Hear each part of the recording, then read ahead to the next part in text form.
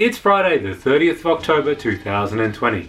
I'm Dan from themeparknut.com and this is Theme Park News in a minute.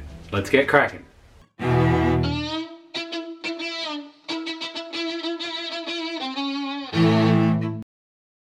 And the timer starts now. Walt Disney World is making it easier to get on Rise of the Resistance, with the virtual queue now opening at 7 AM and not requiring you to be in the park to join it. However, you will still need to be physically in the park for the 2 PM opening. They're also increasing their rider capacity by adding a plexiglass divider between the rows of the ride vehicle. The majority of large theme parks across Europe are closing. This includes Disneyland Paris and Europa Park, the two largest theme parks, due to the coronavirus pandemic.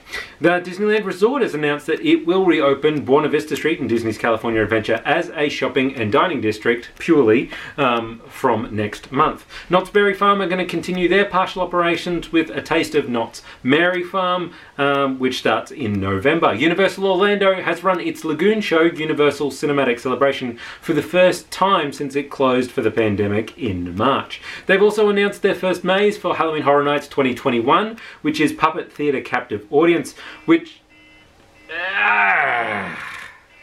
That's it for this week's Theme Park News in a minute. We might be back next week, so tune in for that. In the meantime, you can check us out on Twitter at ThemeParkNut, on Instagram, ThemeParkNut Insta, or our blog is themeparknut.com. Don't forget to subscribe. Have a happy Halloween. Don't forget to vote.